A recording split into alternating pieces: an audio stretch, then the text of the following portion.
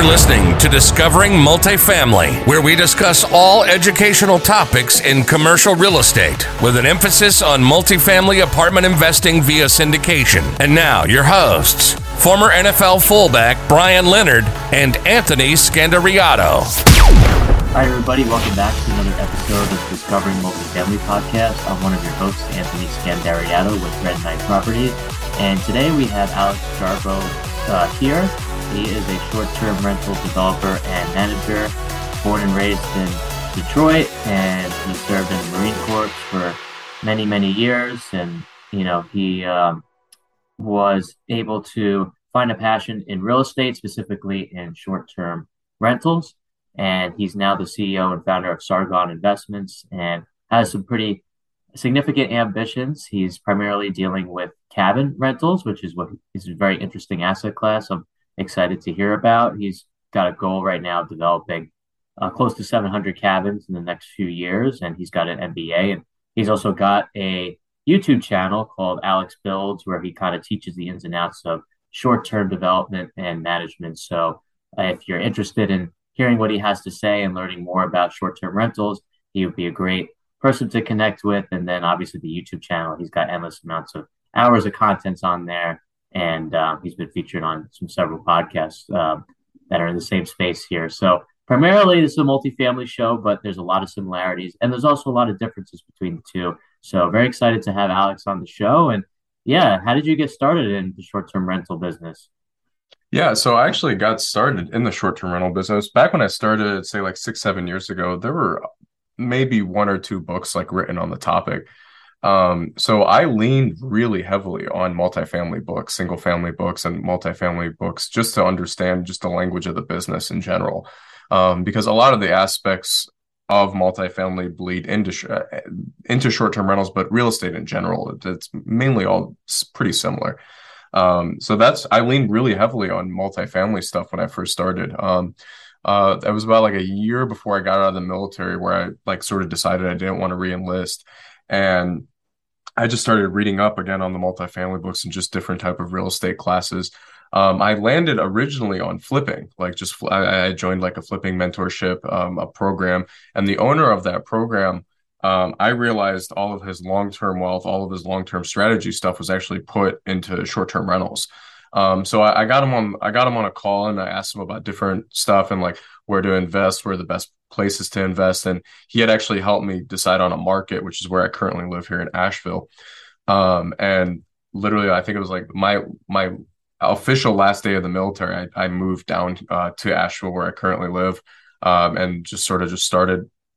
I got my real estate license, and then from there, I went on to do just get my first short-term rental. My very first real estate investment was a new development, which is crazy to think about now. Like, I don't think I would have done it that way, maybe, but I mean, just the equity we've built in that one property has been insane. That very first one. And so that's what led you into building out Sargon Investments. Yeah. So what I did was, I looked at so many different properties at the time. I had some money saved up, but any property that I looked at that was already built was either too expensive or it wouldn't have done well as a short-term rental. Like it was just like it would have done well as like a long-term rental, like a single family house, but there was nothing like unique about it. Where that's sort of been like the thesis of like my whole company is just investing in unique properties in scenic markets. And I like to build properties that are unique, where like the property itself is an experience outside of the city that the guests are visiting. So yeah, that like one turned into two, like developing. I just couldn't find anything to purchase, so we just decided to build. One turned into two, and then once I sort of tapped out on my own finances, that's where I brought on partners, JVs, and stuff, and then that led into some of the bigger stuff as well. Okay, great. So could you talk about the cabins that you're developing right now? Like what is a cabin? How many square feet is it? What kind of amenities does it have? Are you buying the land and then aggregating cabins on there? How does that work? Yeah, absolutely. So a good example of it would be, so I can do two cabins that we build all the way to like 6 or 7 that we're building at the same time. So We purchased I like to purchase the land cash with the investor capital if I can. You just get more flexibility when you're doing it that way. So we're purchasing the land cash and then using that as collateral to qualify for the commercial loans, the commercial development loans that we're getting. I like to develop. So in my market, it's a mountain market, very scenic. Log cabins do really well. A-frames do really well. I personally don't like doing the tiny houses on wheels or stuff like that, the glamping. I know can be cash cows if you do it right, but I like to focus on permanent foundation stick built houses. So there's a built-in exit that way. If for some reason short-term rental laws change or anything, I could sell them off as normal houses because you had asked about square footage. It's all over the place. Like we have a log cabin that's 3,200 square foot. And then our smallest property right now that we're developing is 500 square foot. So it's anywhere in between. I like to have a full kitchen at least, and then a full bathroom. I build them out as normal houses, like if a couple or a family can live in them, but there's like a uniqueness aspect to it, whether it be the design of the house or just the interior design of what it looks like on the inside. And is it similar to an apartment building development where you're hiring architects and other professionals to help you develop these? And Yeah. in terms of what's your plan in terms of the financing aspect, I would assume it's a little bit harder to finance than traditional type of developments. Are you developing these in cash, or are you using construction loans? How does that work? Yeah, we're using what, so you'll be surprised right now. We use a hospitality lender. I wish that existed when I started 6 years ago. Local credit unions has always been a really good route to go with, like especially if you're in a short-term rental market, or I feel like there's short-term rentals everywhere now, that these local credit unions are used to seeing these, like they like to call them nightly stay properties. So they're pretty open to financing stuff like that. Like we just got a $994,000 loan done on through our local credit union here. But just hospitality lenders we're doing a one-time closed loan on with a hospitality broker right now that's open to doing these like smaller cabin. I call them like micro resort communities. So the financing's out there. You just have to ask around and know the right people. Yeah, absolutely. And so how do you structure your deals? Are you conducting them on a deal by deal basis, or yeah, okay. Yeah, so that's mainly the joint venture. It all depends if I'm doing a JV. A lot of the times the investor is bringing up the capital and helping me guarantee the loan. I'm sort of stepping away from that a little bit now that my personal financial statement has sort of grown a little bit. But when my first 5 JVs were all done like that. They were the investor was bringing up the capital, and then they were also helping me guarantee the loan. And then they were essentially a silent partner. I developed the whole project, and we manage the project as well. We don't sell any of the cabins we develop. It's a 10-year hold. It's a 10-year hold after, at least a 10-year hold after. I would say 8 to 10 years, depending on, we don't know what the market's going to look like in a decade. So, Got it. yeah. And are you focused on Asheville, North Carolina, or where you're based? I'm Is there focused on enough? Western North Carolina in general, just because there's so many beautiful like rental markets within an hour or two of the city. That they're their own markets in themselves. Like there's ski towns, and then there's like different, like we're on the edge of Tennessee, and just you can go into the Smoky Mountains really easily. You can go into any different, like there's so many different markets here that it's unique. So like I'm just focused on Western North Carolina right now. That makes sense. And so if they're long-term investments, how what is the duration of your guest stay? How are you marketing those units? Obviously, you mentioned there's been a lot of uh, legal issues, really municipality based with the short-term rentals. Are these markets, they don't really have many laws regarding that. It's a lot more less densely populated area. Yeah, I would so assume as some of like, Miami cracking down on short-term rentals and other large cities. yeah, so I've always been a huge advocate of, if it doesn't work in the city, just move over to the city over. So like Asheville itself actually does not allow for short-term rentals. I mean, there's I think last time I checked there was 2,600, so they're all being operated illegally. But I mean, I would say that a lot of times the city doesn't have the manpower to push out stuff like that. Since I'm taking on investor capital and long-term financing and putting my name on the loan, essentially, we invest in the county. So as close as we can get to the city without being in the city. And that strategy honestly helped us during COVID because a lot of people actually left the metro cities during COVID and went into a more rural area, especially if they were working from home or something. So that strategy really helped us during COVID. We were already doing that prior to the lockdown, but I mean, we're continuing to do that. Land tends to be a little bit cheaper the further out you get from the city. Usually, if you're in like a mountain or scenic market where you're close to a national forest or a national park, people are already used to driving in the area. They're like Uber and Lyft isn't like massive in areas like this, where they're used to driving like 15 to 20 minutes compared to being like 5 minutes from downtown because there's so much to do in like a mountain market, whether it be hiking, waterfalls, all these different things. There's stuff always close by in a mountain market. Sure. And when you're marketing your rentals, do you have a set duration for a minimum amount of stay, like minimum nights per stay, or does that depend upon a season? Yeah. So Different, yeah. Who sets those? Do So you have a I was management actually, company? yeah, no, I was just talking about that with a different manager right before we got on this. So I don't do one night stays. I've never been a fan of one night stays. I think one night stays, no matter how small or big your property is, the bigger the property, the bigger it's going to invite parties, in my opinion. So we don't do one night stays. We do 2 night minimums.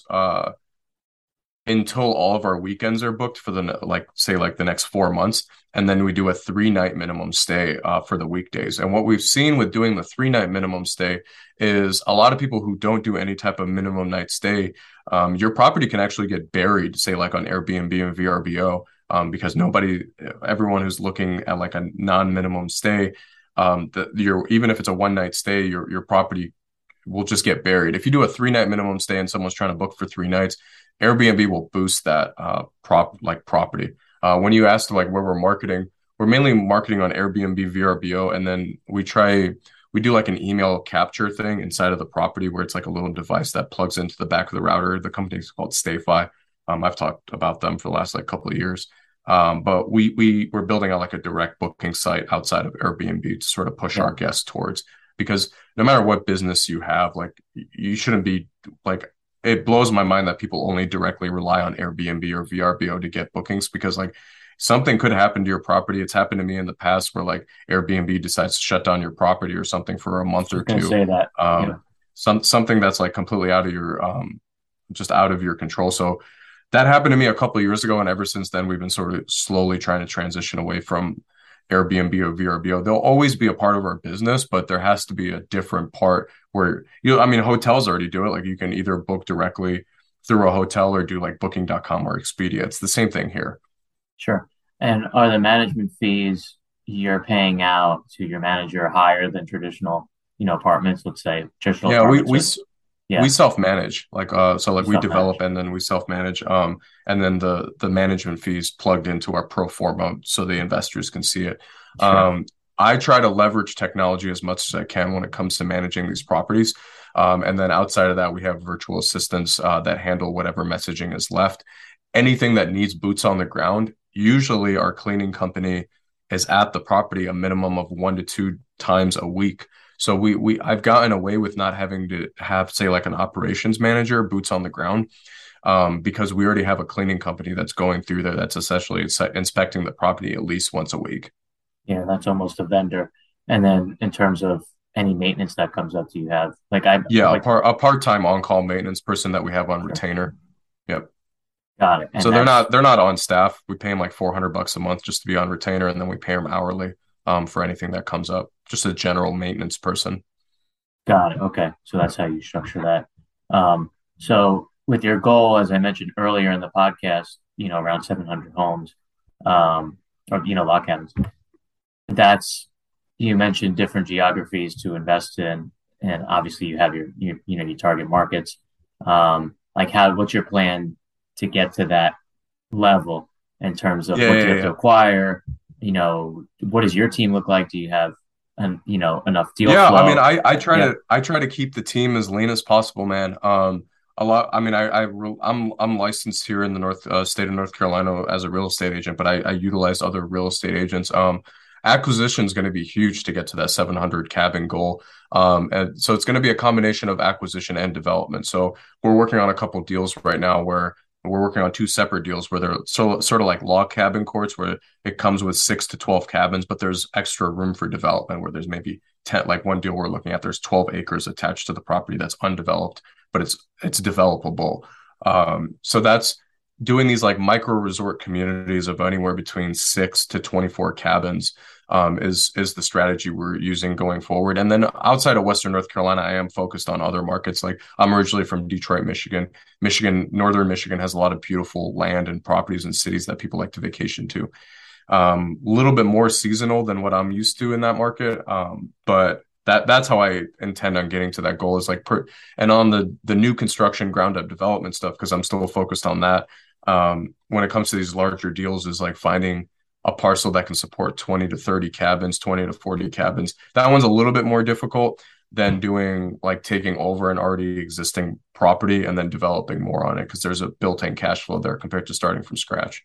Sure. And at what point in time, from acquiring the land to developing the building to renting them, how long does that process usually take? Like when are you cash flow positive and you're returning? You're making distributions to you and your investors. Yeah. I mean, just with any development, I mean, obviously that process takes longer, right? You're not plugged into immediate cash flow, especially right now with like every like delays and everything. I mean, that's happening across any real estate market. I would say 16 to 18 months is sort of the goal if we do a ground up development project. If we're like starting from raw land all the way up with permitting, with closing on the land, with due diligence, developing, and then stabilizing. I mean, it only takes about 3 to 5 months to stabilize the property, like with the way we market it. So like that's why, especially if we're taking on like new investors that don't really know our company too much, I like to plug those investors into a property that's already cash flowing that we can develop more down the road. And that's tied into our financing as well. We don't take over the project and then ask for more financing. We try to tie that all up front. One capital call. And so when you're done with the project, you're implementing your marketing strategy, some proprietary, some you kind of have like a hybrid model that you're working on with that. What type of return metrics are you representing to you and your investors? And, how is that different from, I'm sure you've seen other apartment, whether that's a syndication or just a regular apartment deal, a private deal. And you're especially if you're holding for 10 plus years, what are your return? Are you focused on cash return? What do you do once the credit union loan is due? Are they short-term financing? Yeah, they're 5-year. So okay. Normal. Yeah. And is that floating rate or is that fixed rate? It's fixed. Okay, so that's good. I was gonna say if you have that's good. That's very good, especially it's right now. It's floating during the construction period and then it's fixed after that. Okay, so it sort of resets. Okay. So in terms of your return criteria, what are you looking at over a 10-year period? So on top of the capital, yeah. On top of the capital I raise, I'm essentially a deal finder for 2 or 3 short-term rental funds. I mean, we all work with each other because there aren't too many of those right now. Their metrics, what they like to see, and I mean, it's sort of what I've adopted, is anywhere between a 15 to 16% cash on cash, depending on how long the whole period is, and that's an annual cash on cash. So that's pretty high. But I mean, it is a little bit of a riskier asset because I mean you're doing new development. So the upside is higher, but obviously the risk is higher as well. So 15 to 16% cash on cash annualized is what they like to see. If you're doing it yourself, which we can talk about briefly, the returns there are insane. I mean, like if you're looking to go on and develop a couple properties yourself, bring on a GC yourself, and then maybe throw it off to a manager, maybe you don't take off the management yourself. I mean, with me managing my very, very first property we built like 4 or 5 years ago, I mean, the returns on that was like 100% cash on cash, like annualized. It was ridiculous. I mean, that was prior to COVID and everything, but that one single property does better than some of like our $700,000-$800,000 cabins, which is crazy. And that's a great case study to move on to. Yeah, I always talk about that one because that one was the one that we that was obviously the first one, but it was the one that it was a small little property with like almost no money out of pocket that we built that, and we just created an insane amount of, I mean, I'll never sell that property, that So one. So so your model is really, you're not, it's more development, and you're, after you stabilize the property, you're not refinancing or selling. You're just cash flowing the crap out of it and yeah, getting your equity return from the cash flow and then holding it long term. yeah. I'll do a cash out refinance on the personal side, if I like, because I have properties that I don't have partners in.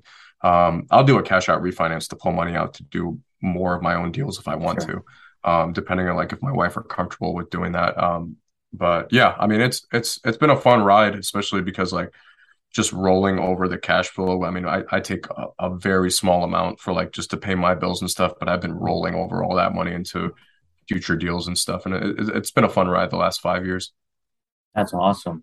So, Alex, as we wind down this show, what's the best way? I've mentioned, your YouTube channel, Alex Builds. You have a website for Sargon as well, or email address Yeah, if we anyone we have wants to reach Stargon out. Investments. I like to push people to my personal site because that has everything I'm working on currently, a YouTube channel, past podcasts, the Sargon Investment site, and then also I just put together a course. So my personal site is just alexjarbo.com, and I'm sure it'll be in the show notes or something. Yep. But yeah, I mean that's where people can find me, alexjarbo.com. I'm a writer for Bigger Pockets as well. So if anyone wants to read short-term rental articles or anything on that topic, I mean that's available for free. Excellent. Yeah, definitely.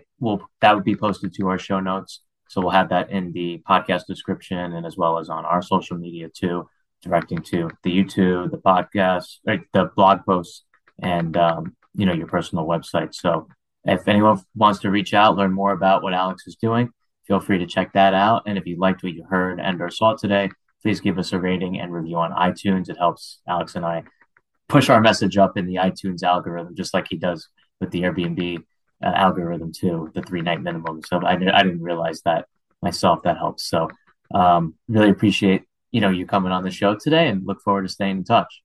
Appreciate you having me on, man.